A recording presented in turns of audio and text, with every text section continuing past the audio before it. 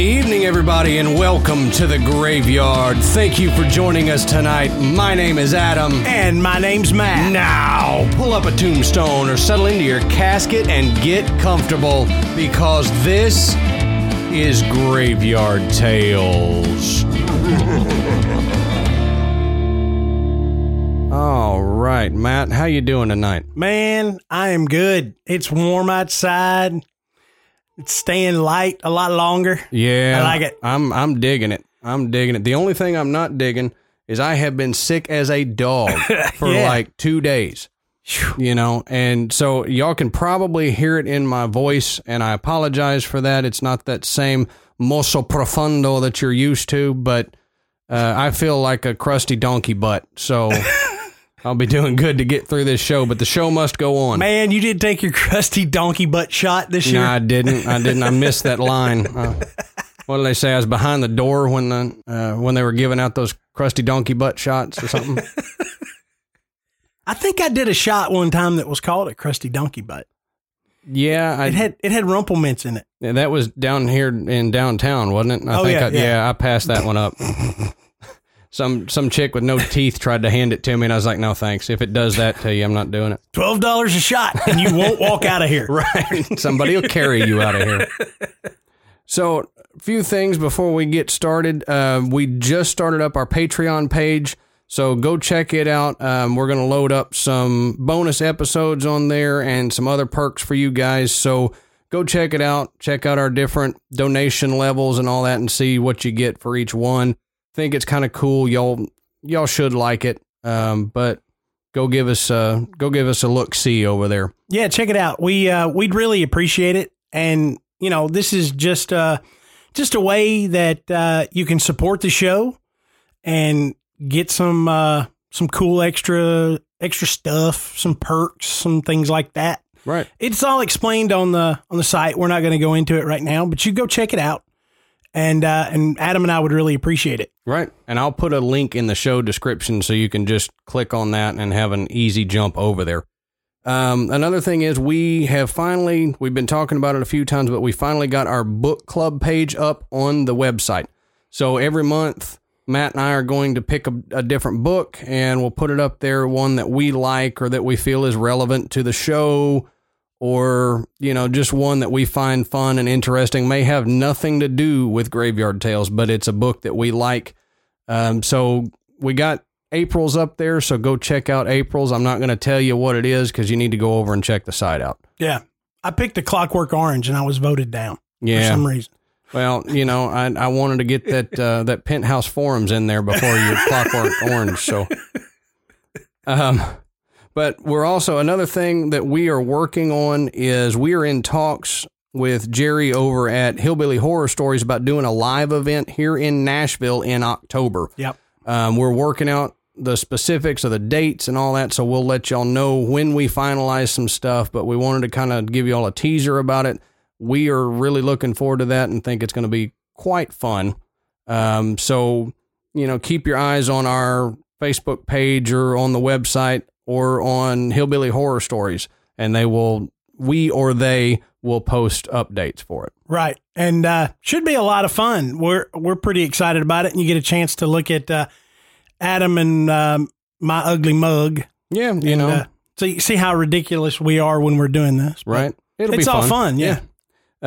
We'll have to get over our being in front of people thing, you know. We can do it behind a mic all day, but it's been several years since I've been on a stage in front of anybody. Yeah. And the last time I had a guitar in my hand, so that was like a security blanket. Now I'm just going to feel naked. Adam will be like Elvis. He'll have to sing everything he says. Yeah. So come on down to the graveyard. All right, I'm not doing that. My voice is wrecked. Sorry. That sounded just like a commercial they used to run for an old restaurant bar in Nashville. I missed that one, apparently. Yeah. Another thing we wanted to talk about is Art Bell. And I know some of y'all who are in the genre that we're in, y'all know that Art Bell passed away on Friday the 13th. And, you know, it was a sad day for all of us in the paranormal community and this little niche of the world, because he was one of the guys that lit the torch in order for us to be able to do what we do today. The world is a little bit dimmer without him in it, and we're going to do our best to carry that torch along with the other podcasts and the other people in this community that are carrying on what he started.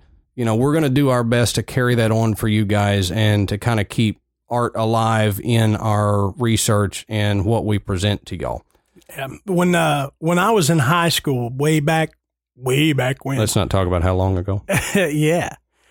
I used to listen to Art's show every night. Coast to Coast was on my radio, and I would just turn it on and lay in the bed till I went to sleep, listening to some of the stories and the different interviews and everything.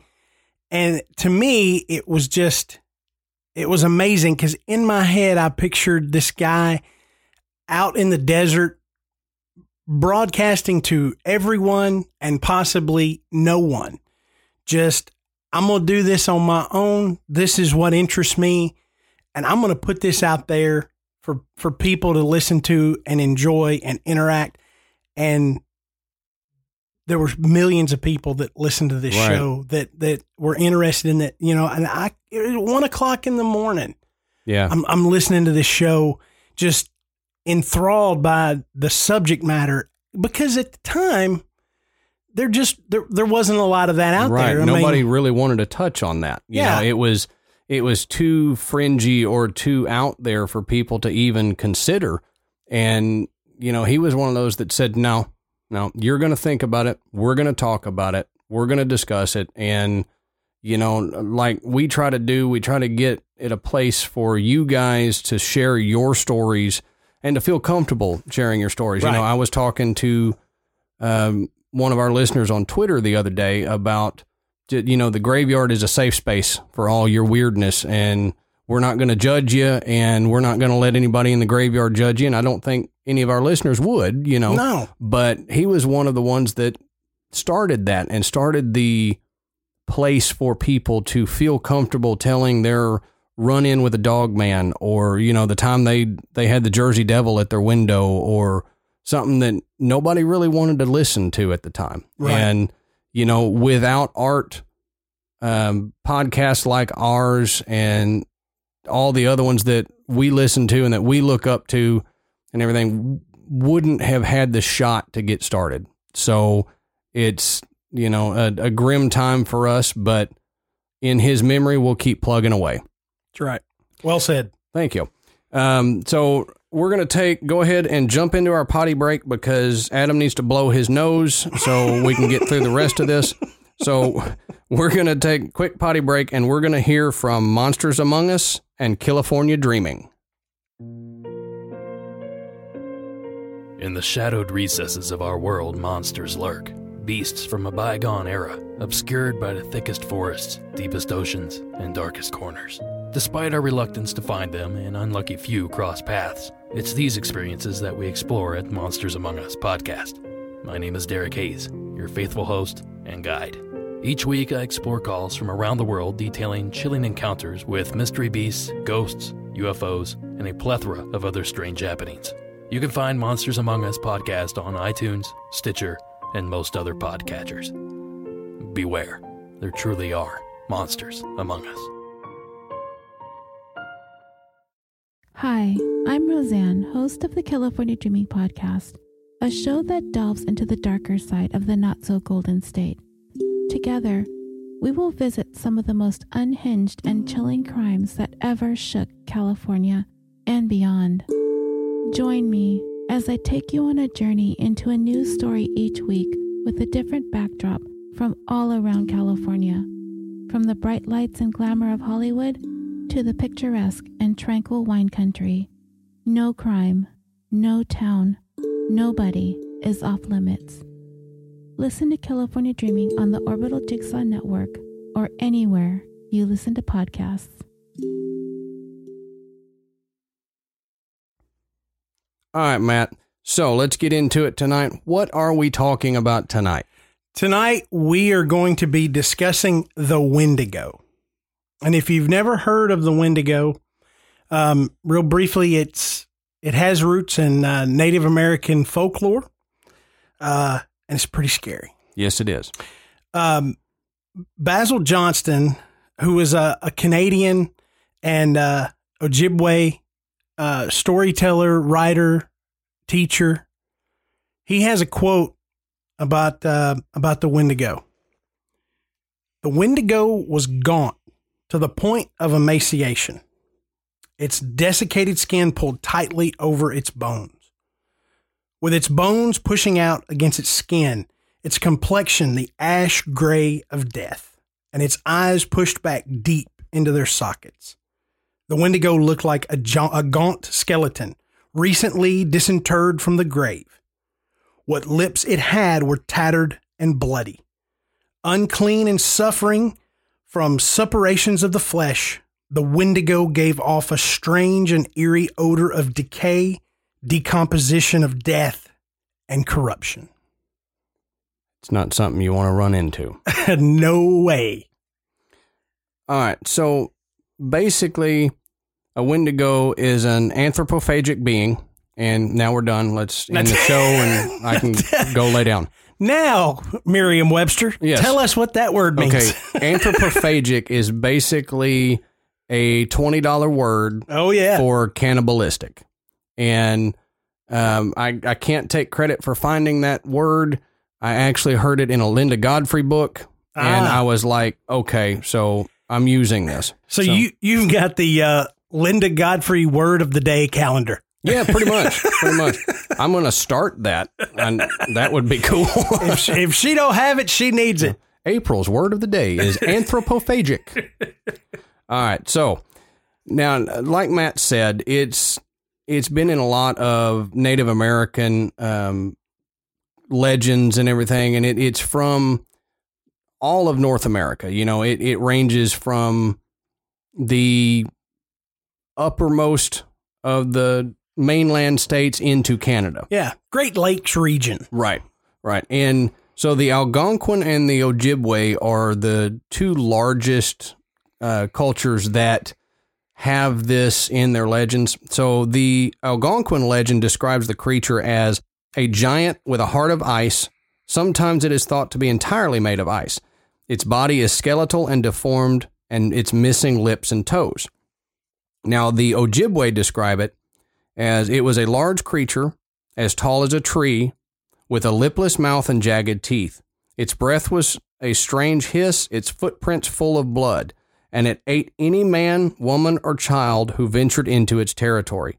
And those were the lucky ones. Sometimes the Wendigo chose to possess a person instead, and then the luckless individual became a Wendigo himself, hunting down those he had once loved and feasting upon their flesh. Yeah, and there's a lot of different descriptions of what a Wendigo would look like. And as we go through tonight, that's going to become more evident as to why there are so many different descriptions. I mean, you could use that to discredit that this thing is real. Right. You know, because the descriptions vary so much, but there's reasons for that. Right. One thing I found was interesting is that they all say it has an extremely long tongue. So, you know, it's Gene Simmons. Right. I was going to make a joke about me being a Wendigo, but we'll just leave that for maybe a bonus episode. I was going to say, yeah. So, okay. So depending on where you were located within North America, the Wendigo could be described quite differently, like Matt was saying. But it was always described as being cannibalistic. Now, some would describe the Wendigo as a completely dark and evil spirit without form, and it was the complete opposite of all things good in the world. It was placed directly on Earth by the Creator, just as all other creatures were. Now, another description says that the Wendigo is this huge, gigantic skeleton, upwards of 20 foot tall, that's entirely made of ice and snow. It has bones made of flexible ice and stands higher than the treetops. And you'll often hear this type of Wendigo described as like the spirit of the North or the spirit of ice or something along those lines. So, it kind of stands to reason, that they would call it that, being that it's completely made of ice and snow. And if you're a Game of Thrones fan, doesn't this sound pretty familiar? Yeah. Yeah, it sure does. I mean, that description sounds like a White Walker. Right. So. And I'm pretty sure that the Game of Thrones people probably dove a little bit into this and pulled some pieces from this. But yet another description claims that the creature is reminiscent of a walking corpse. It has sickly yellow skin covered in patches of fur, long fingers, spots of long stringy hair, and noticeable bones underneath. It sometimes was described as having bone-like horns upon its head as well. So it basically just an emaciated, like, goblin type look to it. Or even, the horns or even antlers. Right. Like a head of a deer. Yep. There a lot of drawings or paintings that you see of the Wendigo are with a deer skull. Mm-hmm. There is a painting on DeviantArt that I found that I really wanted to use, but we can't because it's DeviantArt copyright.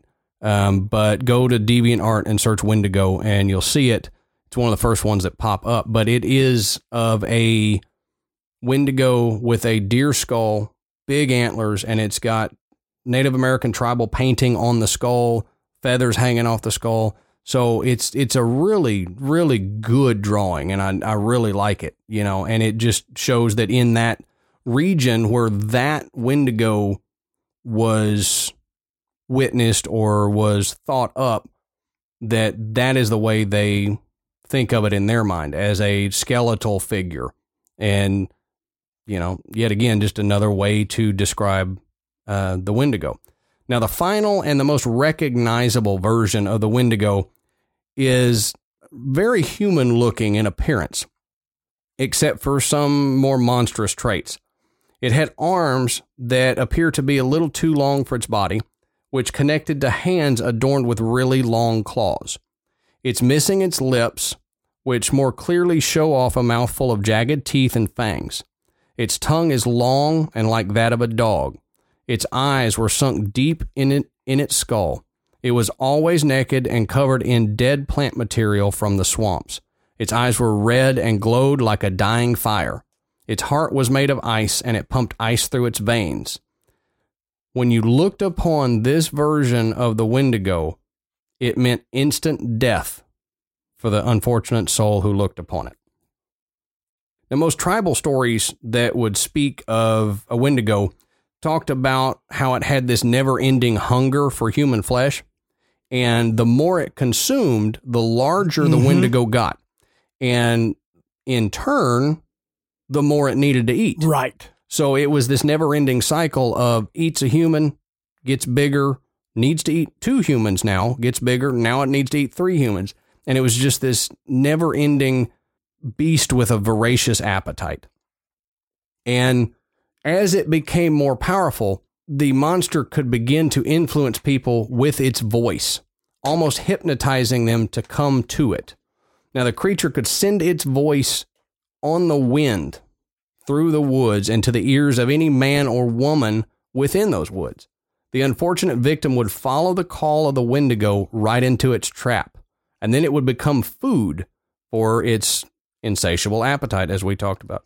Along with the power of a hypnotic voice, the Wendigo could also perfectly mimic human speech.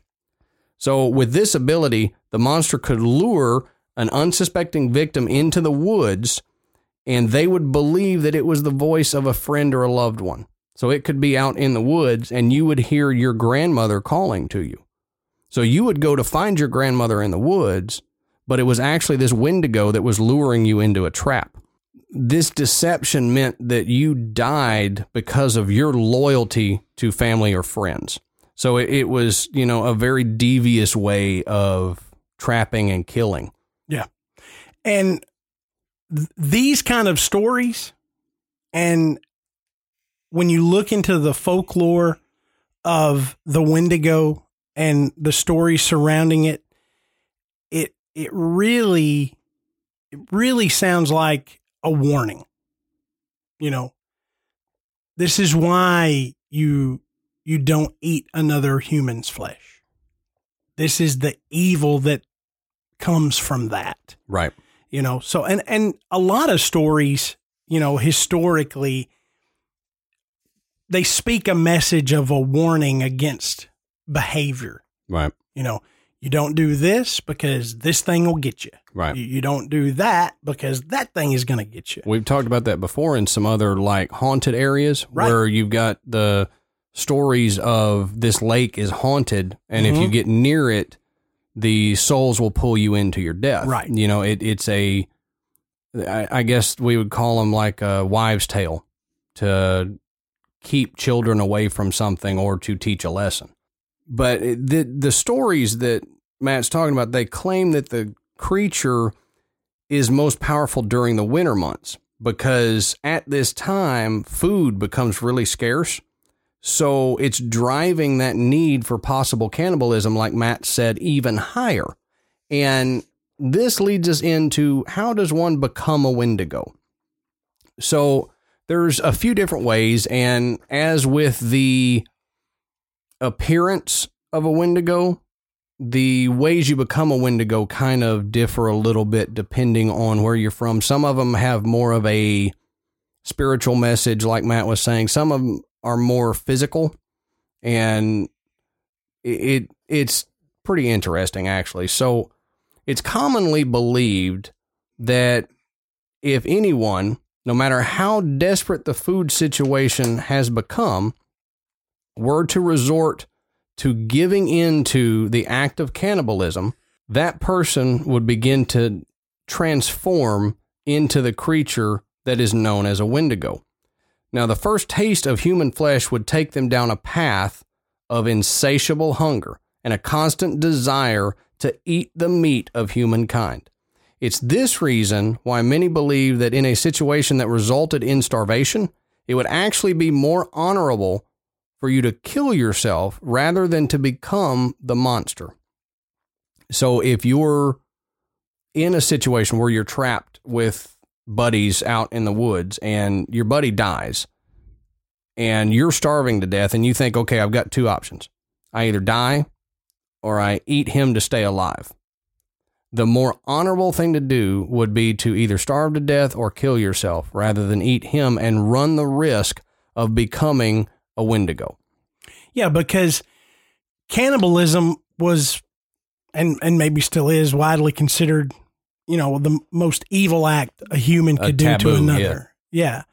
And we know scientifically that it's physically harmful, right, for one human to consume the flesh of another. There's a lot of medical correct things that happen when you do that. Yeah. So it's not a warning, you know, without merit. Right. Right. You know, and instead of just saying you'll get pretty sick if you eat the flesh of another person, you know, why not develop a story that scares you into not doing it? Right.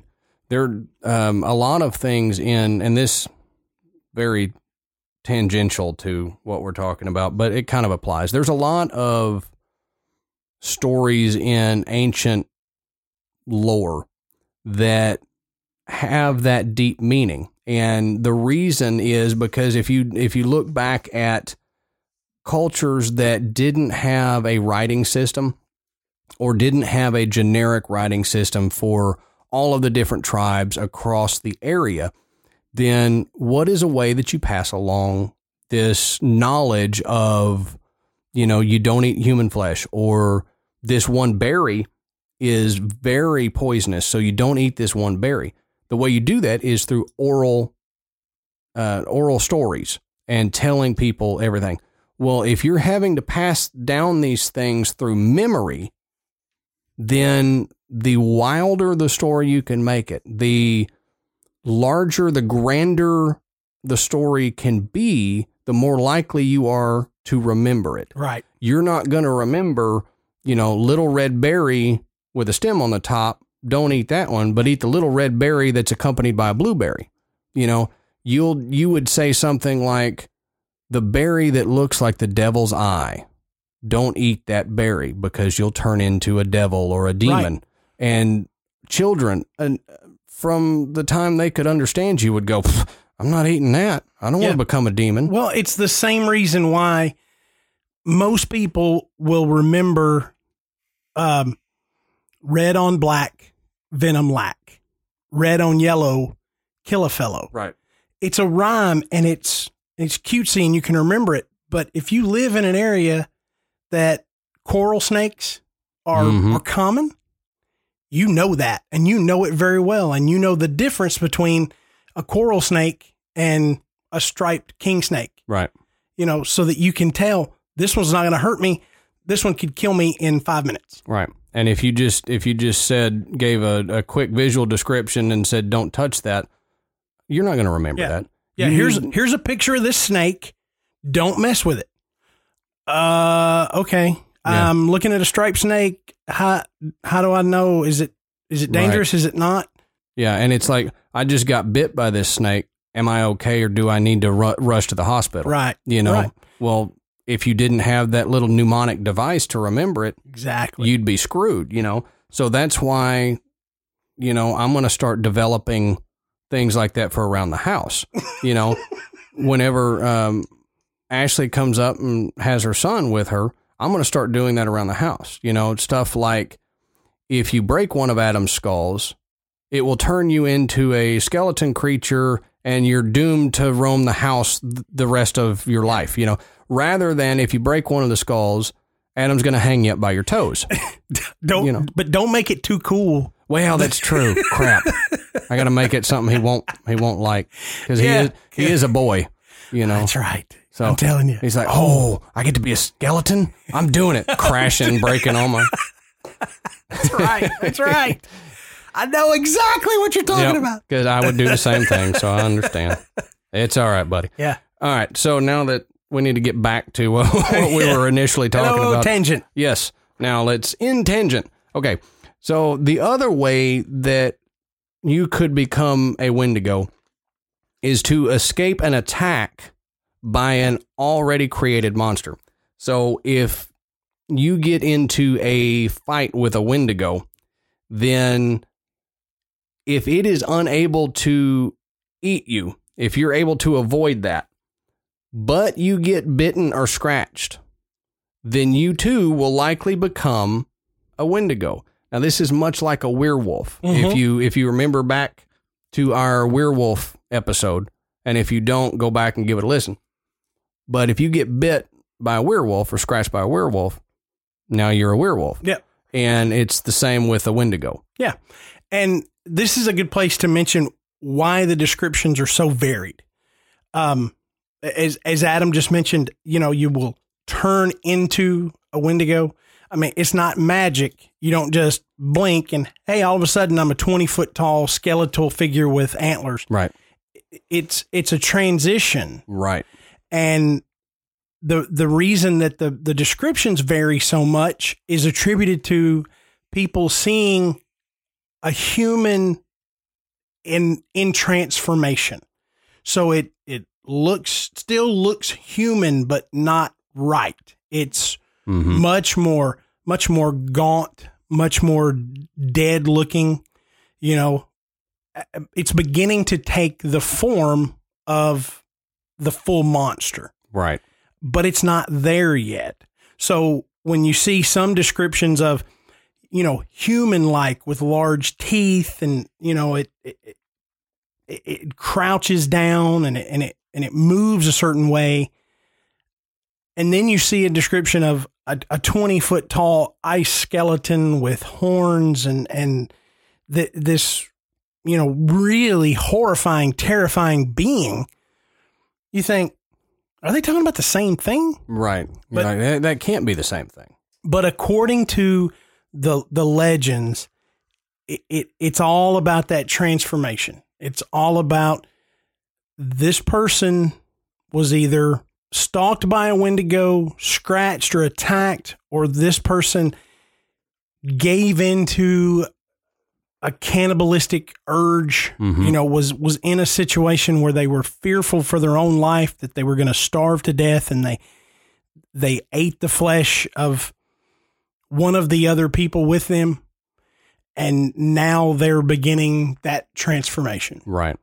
And another, I don't have it in my notes because I only saw it in one place, but another way that you supposedly can become a Wendigo is if you dream often of the ice spirit. Yeah. Or, you dream often of, they said the North, which is basically, same thing, the ice spirit or the demon.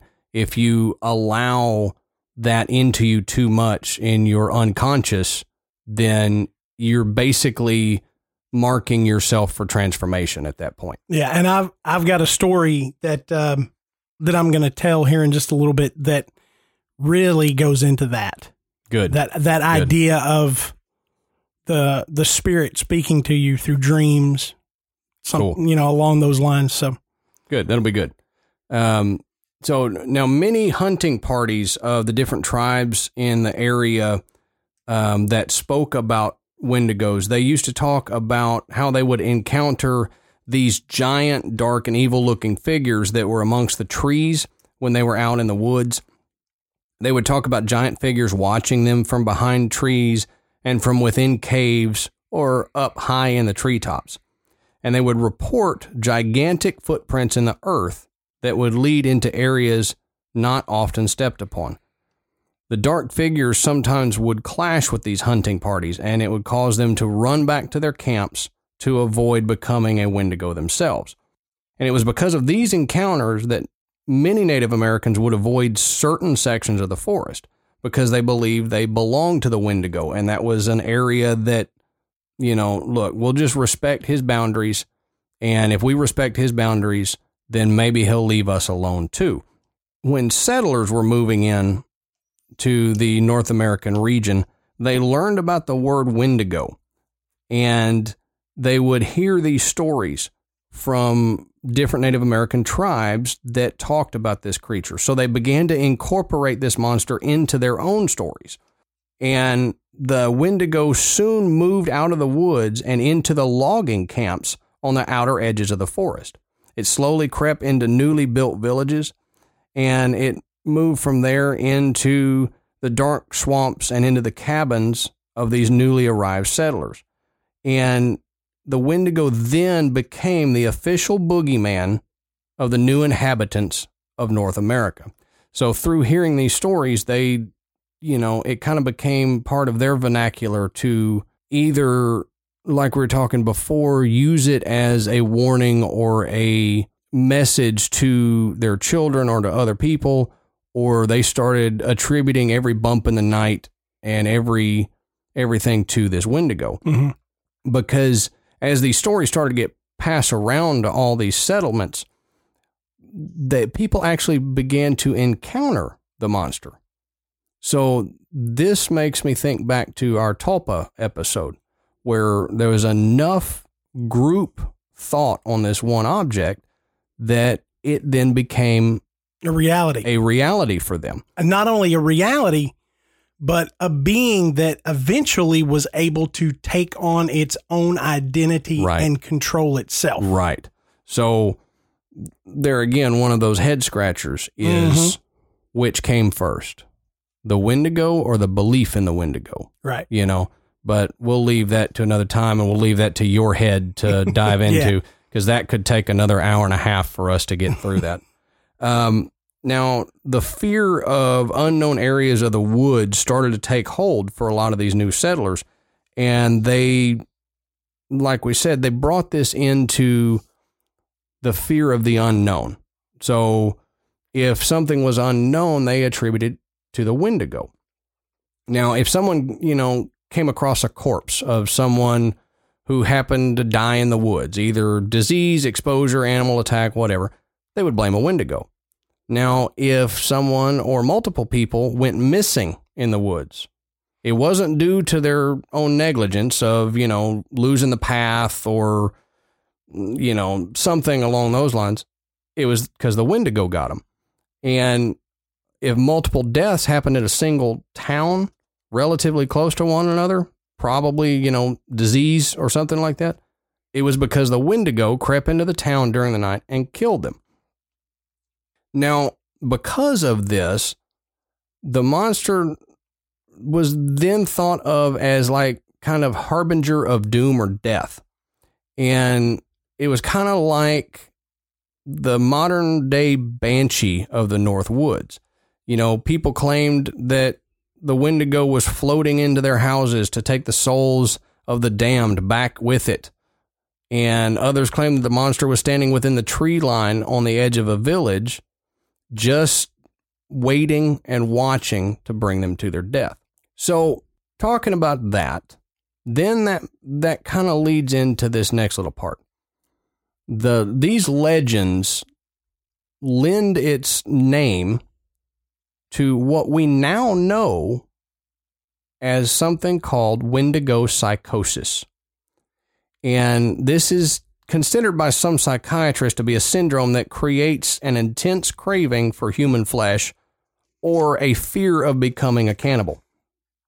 Now, ironically, the psychosis is said to occur within people living around the Great Lakes area of Canada and the United States. Like Matt was saying, that's kind of where the Wendigos have been seen for hundreds of years and experienced for hundreds of years. It seems like this Wendigo psychosis takes hold of more people around the Great Lakes area. So if any of y'all are around the Great Lakes area, be careful. Just saying. That's right. You know, you or anybody you know could come down with Wendigo psychosis. That's right. Now, it usually develops more in the winter months. That's when apparently the Wendigo becomes more powerful, and also apparently when this psychosis takes hold of people. They become to be, delusioned. They have these thoughts of being transformed into this Wendigo, and they start to see more and more people around them as being edible. And at the same time, though, they have this, this uncontrollable fear of becoming a cannibal. Yeah. It's like when Bugs Bunny and Daffy Duck are stranded on the island, mm-hmm. and he looks at Daffy Duck, and he looks like a chicken leg sitting on a beach chair. Right. Right. That's kind of what it's talking about. Pretty much. Yeah. You start seeing your neighbor as a pizza. It looks pretty good over there. Yeah. Put some barbecue sauce on him, he'd be all right. For some reason, the way you were doing that, I just thought of that. You sure do got a purty mouth. Oh, God. You ought not talk that way. You're just a boy. Sorry. So, yeah. But touching on the Wendigo psychosis, it's interesting because, like Adam said, as the fear that if I do this, I'm going to become a Wendigo intensifies, it creates a panic. And people worry, if I do this once, my taste for flesh will grow, and I won't be able to control it. This can't be a one-time thing. And the Algonquin believed that the evil Wendigo spirit was responsible for these urges, that the spirit was telling you should do this. You should eat this flesh. And once the human flesh had been tasted, then now that person was beginning the transition, right? To change into a full Wendigo, right?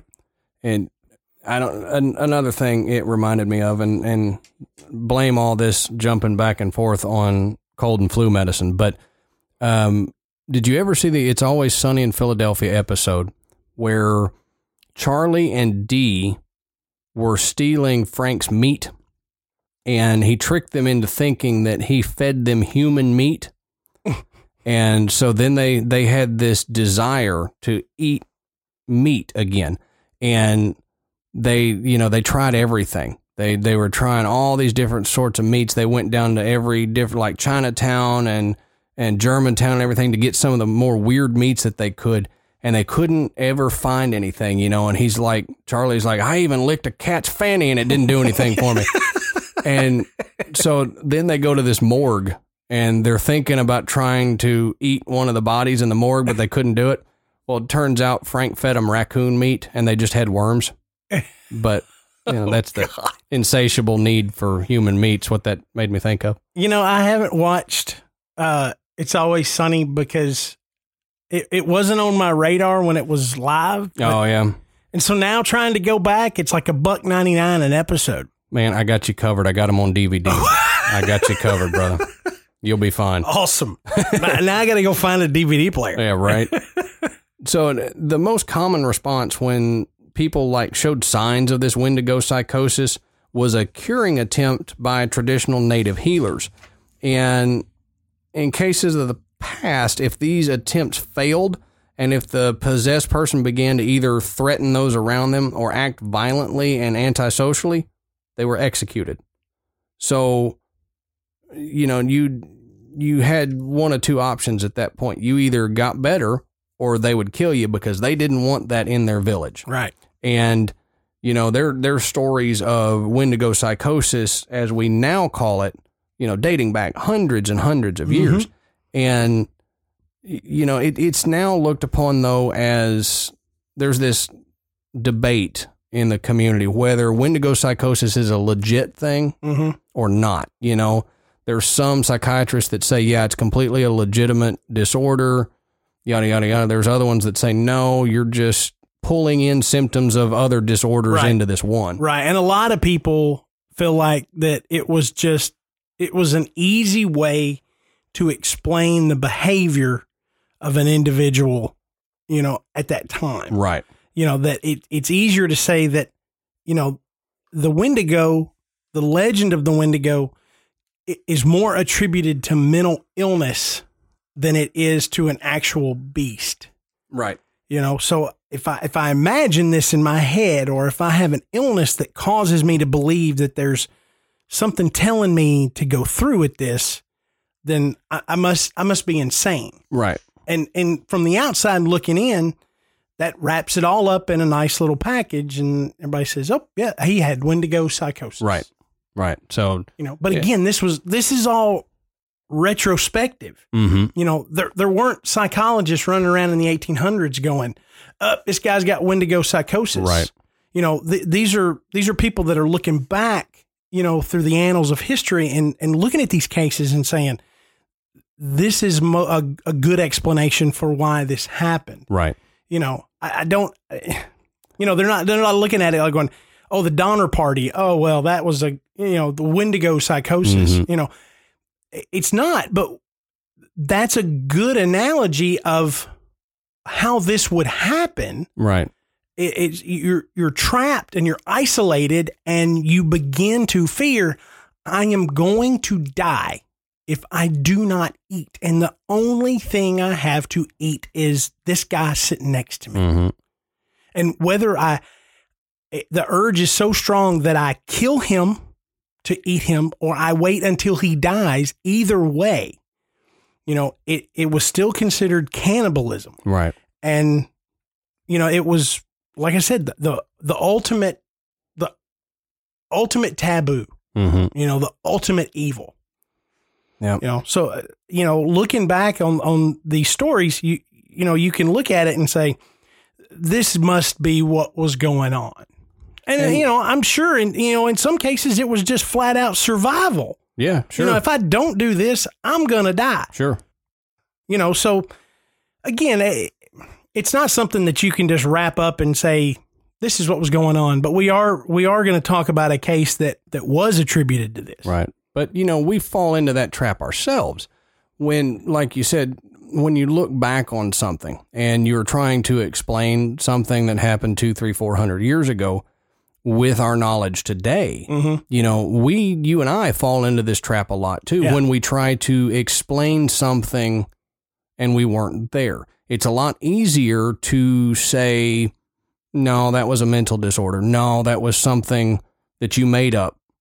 Sitting where we're sitting or sitting where the psychologist or psychiatrist are sitting and attribute a mental disorder to it, but they weren't going through it, and I think a lot of times we do that with a lot of things when we don't need to, sure, it may be, you might be right, but how do you know How do you know sure? for sure? And yeah, it's just like when we discussed the Salem witch trials. Mm-hmm.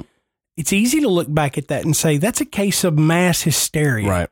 You know, everyone was scared. They didn't have the understanding that we do now. Right. And things that were different were attacked. Yeah. Okay. But these people obviously saw something. Right. You know, there was some really strange stuff going on. They didn't understand it. Who are we to say that we can understand something that happened 200-300 years ago? Mm-hmm. Mm-hmm. You know, so again, when we talk about this Wendigo psychosis, you know, it is all retrospective. It is people going back and looking at history and trying to explain the events that happened when they weren't there. And, you know, when all you have is the written word, then that's what you have to go on. Right. Because we don't have anybody around today that was alive during some of these stories to go, no, this is what happened. Right. And we haven't developed time travel. So not yet. Not yet. I'm hoping for it. But, you know, talk to me again next Friday. Right. There you go. Or actually talk to me again last Friday. Ah, that's weird. All right. So we've been teasing this for a while now, Matt. You got some stories for us, and I'm looking forward to this. Okay. So, the story I'm going to tell is the most famous Wendigo story, and it touches on most every aspect that we've discussed up to this point. This is the story of Swift Runner. Swift Runner was a respected Cree Indian who resided in Fort Saskatchewan in Alberta, Canada. He worked as a tracker for the Royal Mounted Police, and he was very well liked. He was known to be a devoted husband and a family man. You know, had many children. You know, everybody knew him. Everybody liked him. He was described as being a big man. He was over 6 feet tall, but very mild-mannered. And he frequently traded with the local Hudson Bay Company. So everybody knew him. Everybody liked him. Nobody was afraid of him. But during the winter of 1878, 1879, Swift and his family became snowed in, cutting them off from all the surrounding civilization. However, when they go back and they look at where Swift Runner's encampment was, he was only about 25 miles from the nearest supply post. Now, in the snow in 1878, 25 miles is a pretty long way. Shoot, it's a long way now. That's right.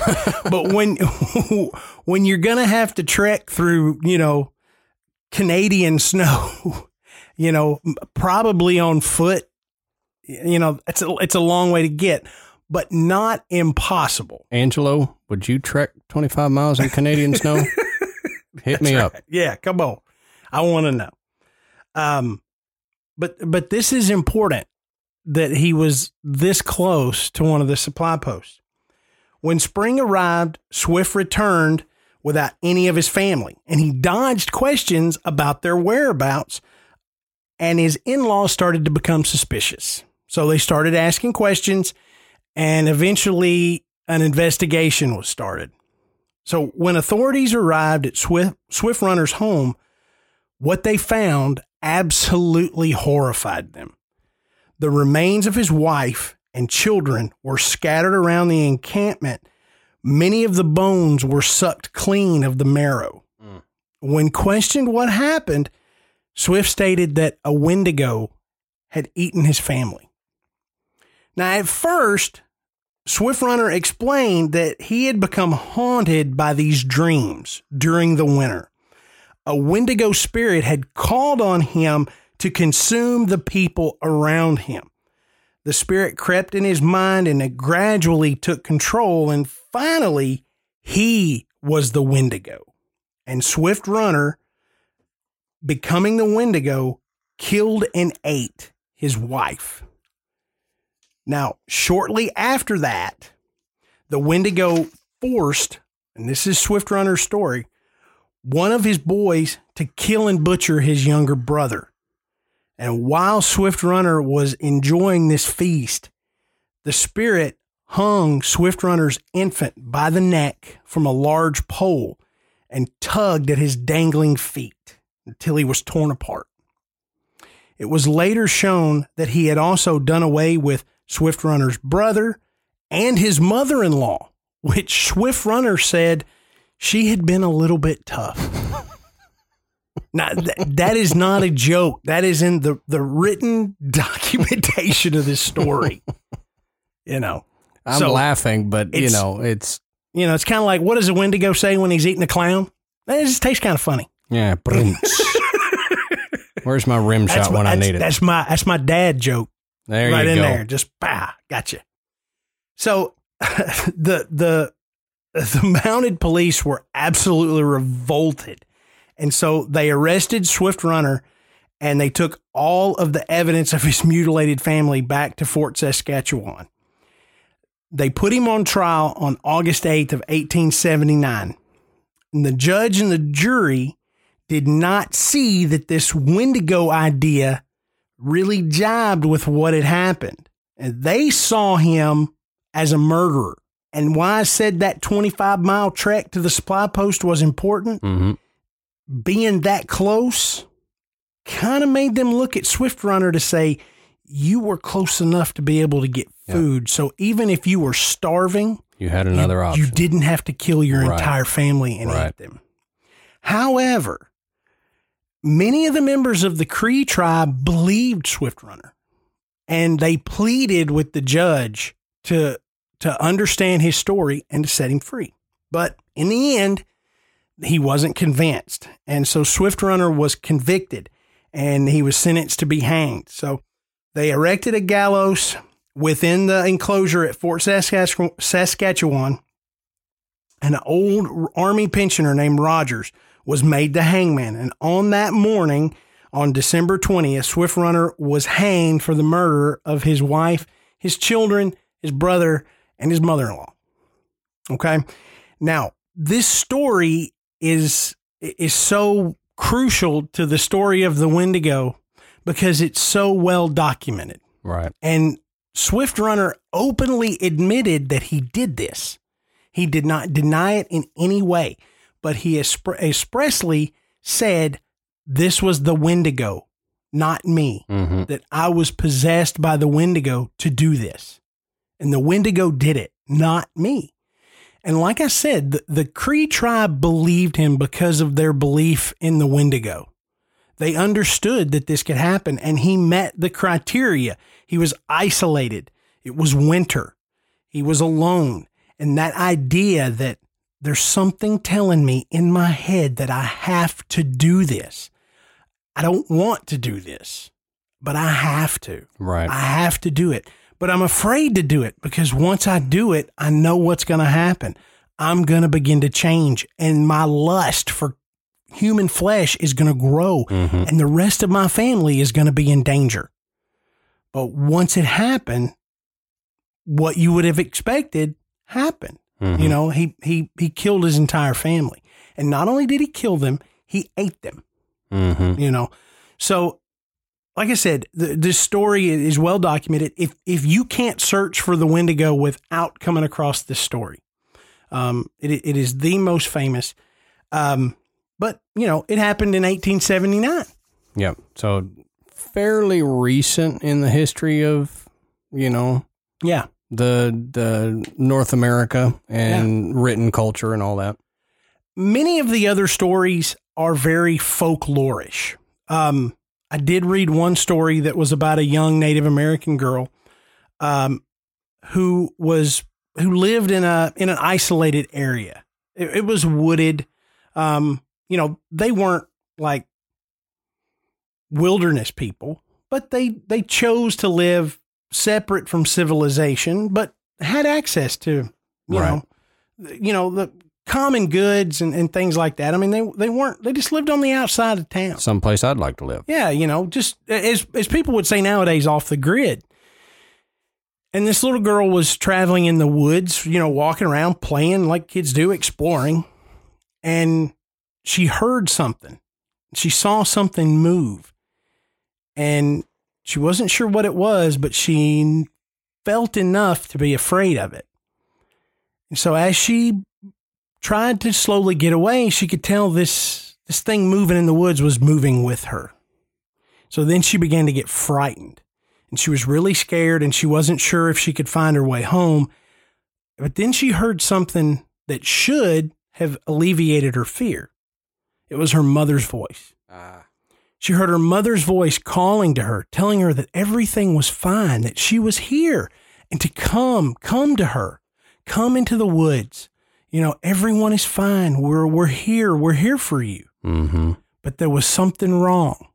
In fact, the description says the voice sounded slower. You know, it was obviously the tone of her mother's voice, but it wasn't the same. So she said, I'm not going to go. Right. And so she ran. She ran and she ran and she made it home. She never said anything about it. Years later, once she was a little bit older, she said something to her mother about it. And her mother looks down and says, I didn't want to tell you this when you were a child, but you met a Wendigo and you running saved your life. Mm-hmm. Now, again, doesn't that sound like, you know, the story of, you know, you would tell like in elementary school, you know, you gathered around, you know, a sleepover and everybody's got blankets and flashlights and you're telling this story, you know, and my aunt, she said, I ran and ran when I heard my mother's voice coming from the woods. It does. Mm-hmm. So, I mean, there is a lot of folklore in this, you know, you can't avoid it. I mean, these stories, they just sound like they're stories. And, you know, Adam and I have talked about that at length already. You know, so it's something else that makes Swift Runner's story so compelling is because it's documented history that this really happened, you know, and it's not just folklore. Right. But we're going to, and, you know, and Adam said this was not, you know, ancient history. I mean, this, you know, just not even 200 years ago. We're going to get closer than 200 years. What? We're going to get, how about 2 years? I'll take that. Two years ago. A story of the Wendigo. I have to give credit where this story came from. This story was submitted to the show Strange But True. And although some of the names in there are mentioned, the storyteller does not give his name. So for the sake of the story, we're going to call him Paul. Okay. Why wouldn't you call him Adam? Well, because that would be weird. Yeah, that's true. All right, Paul it is. Yeah, because I sure as heck ain't gonna call him Matt. I can tell you that right now. So Matt said. So we're gonna call him Paul. This event occurred in April of 2016 on a plot of hunting land just outside Richland Center, Wisconsin. Paul and his father were on a trip to a hunting cabin owned by his father's friend James.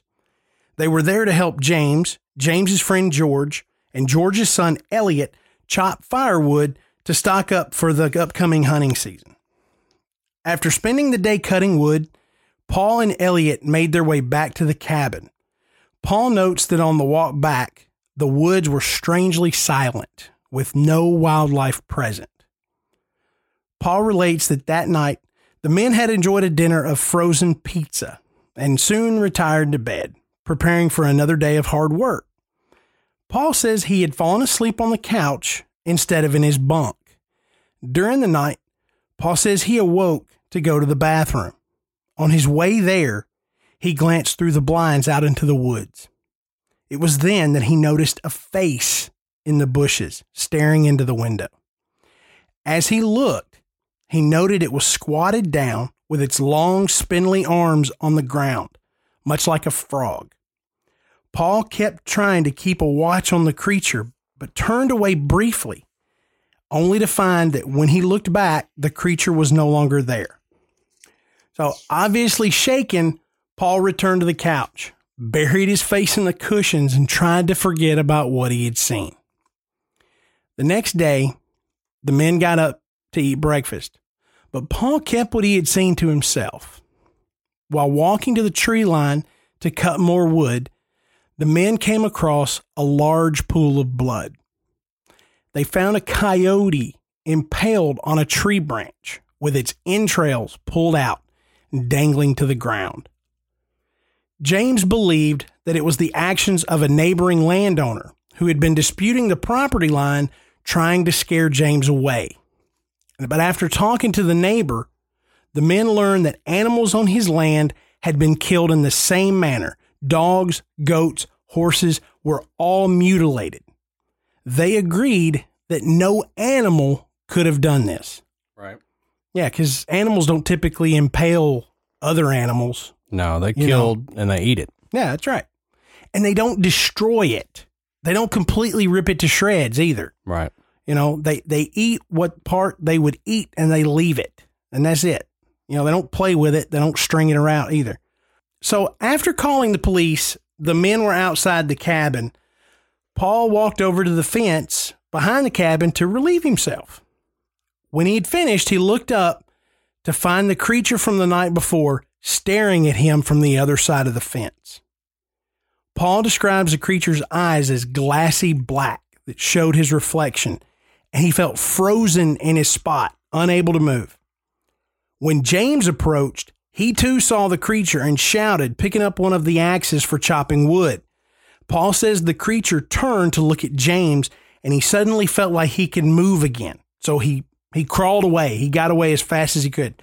The creature let out this horrifying scream, which I'm paraphrasing this story. So I'm not just reading it verbatim, but the story reads that it sounded like, somebody trying to skin a cat.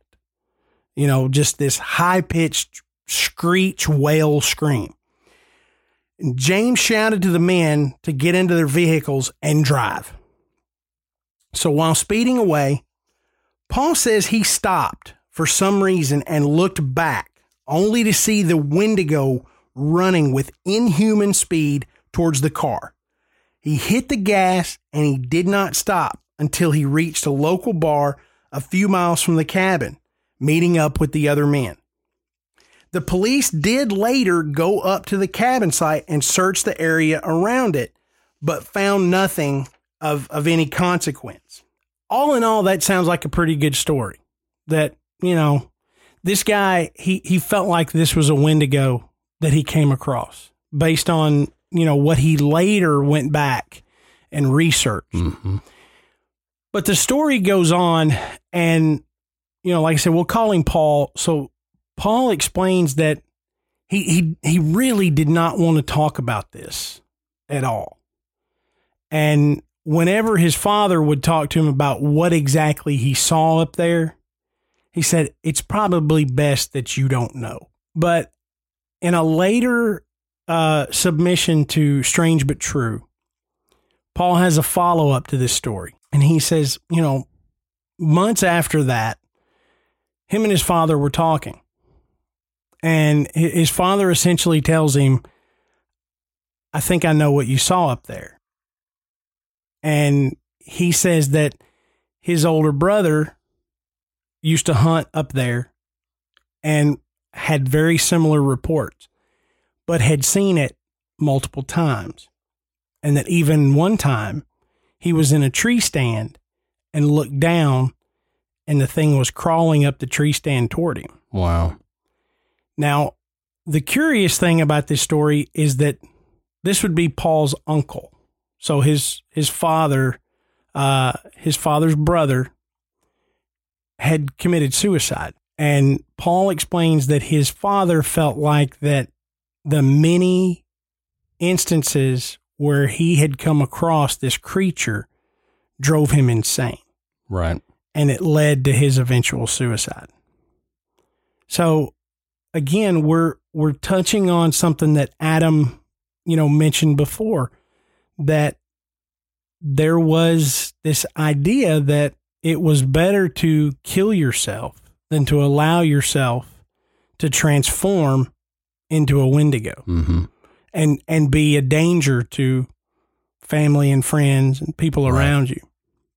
So this story doesn't say that explicitly, but, it's very curious that, 150 some odd years after the story of Swift Runner, a very similar story about, a Wendigo has a lot of the same overtone. Right.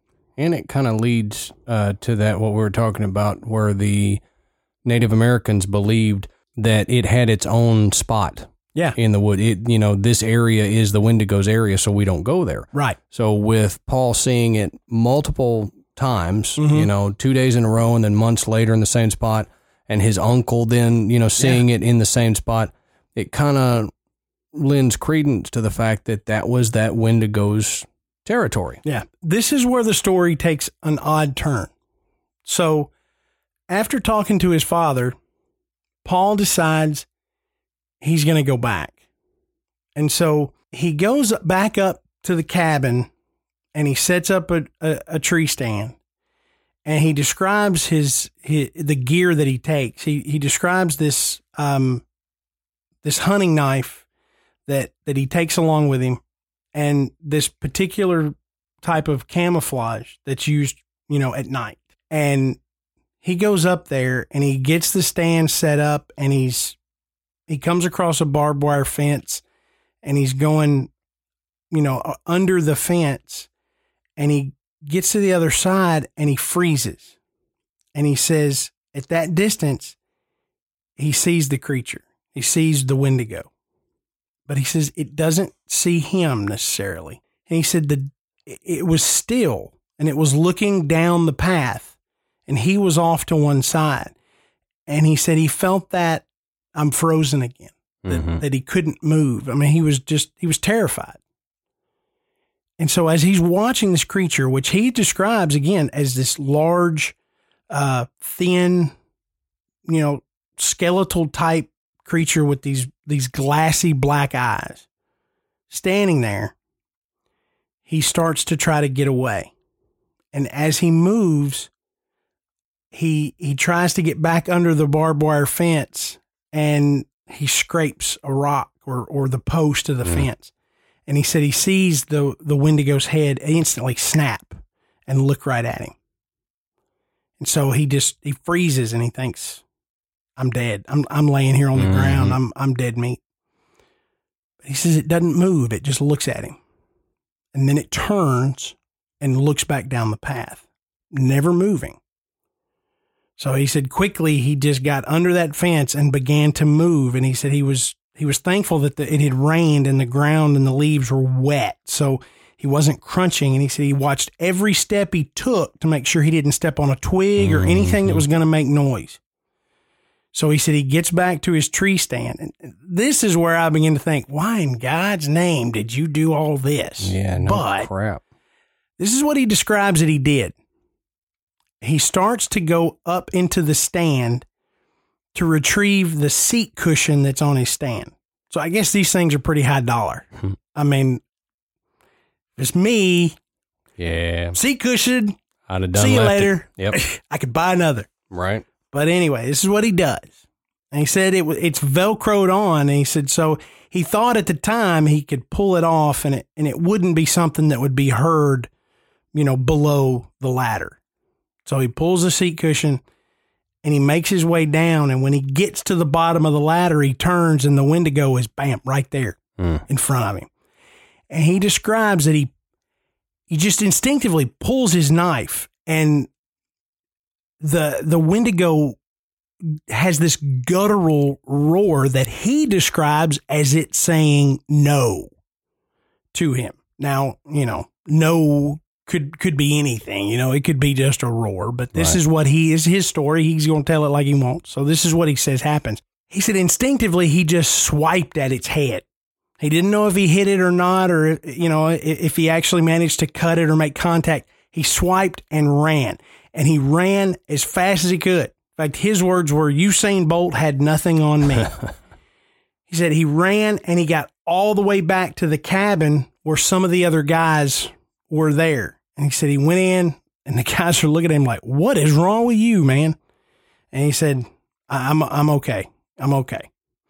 But later, he said when he inspected his knife, he found this black crusty material that he was able to scrape into a Ziploc bag and hopefully, have, somebody from, the forestry department actually analyze it and see if they could attribute it to an actual known creature. Yeah, Now, tree sap maybe. At that point, there's no more story. Right. So it does take some turns, because you got to think. I mean, I'm as curious as the next guy, but if I've seen this thing twice and I think it's in those woods, I'm not going back. Nope. I mean, I'm interested in this stuff. I'm serious. I want to know about it. I don't want to come across some of these things we talk about in person. Right. Especially something that could turn me into a cannibal, Right. or just decide it's going to eat me for lunch. Right. And, if you do go back. I look like a tasty morsel, I know. So, if you do go back, take something heavier duty than a knife. right. Shotgun. Shotgun. Yeah, if he's a hunter and he's got a tree stand, he's got a 30-06 or a 12 gauge or something. Take one of those with you. Protect yourself. But that, like you said, why would you go back for a seat cushion? Yeah. You can go back the next day, whatever. But dang. But the reason I chose this story to share is because so many of these stories that they sound good. You think, somebody could have made that up. It may be real. There's bound to be some truth in there. He saw something. Something had them all scared. There's too many people involved. Those stories are great. And typically when Adam and I are telling these stories, they're from like 1950. Right. 1925, this happened. This happened in 2016. Mm-hmm. I mean, this is recent. So that alone made me say, yeah, I think this story is worth telling. Sure. So again, like we say on this show all the time, you can believe it. You don't have to believe it. We're not telling you to believe it. I'm not even sure I believe it. But, for somebody that didn't do a whole lot of research into this, and then sees something in the woods and then researches it and says, I think I saw a Wendigo. Mm-hmm. It makes a pretty good story. And the fact that when people share stories like this, it's easy to say they remained anonymous because it's not true. Well, okay. But on the flip side of that coin, there's a lot of people that could say, well, they remained anonymous because they didn't want that kind of attention. Right. Which kind of makes it a little more legit. When you put yourself out there and you're going to say, my name is Joe Schmo, and I think I encountered a Wendigo in these woods, you're risking being the laughing stock. You're risking not being invited back to the hunting cabin. Right. So, I don't know. I don't know how to feel about this. It's really strange. Like I said, there's a lot of folklore that's about it. So it's easy to just dismiss and say, this is just some really good ghost stories, some really good stories about some creepy monsters to scare some kids and to keep them from, eating their neighbor. Could be more to it than that. Oh, sure. So, we'll let you decide. We dug pretty deep on this thing. Maybe you guys can dig a little bit deeper. I know this, the pictures that you can find of this thing, they're horrifying enough. Oh, yeah, man. I mean, it doesn't matter what version somebody draws. They're pretty scary. Yep.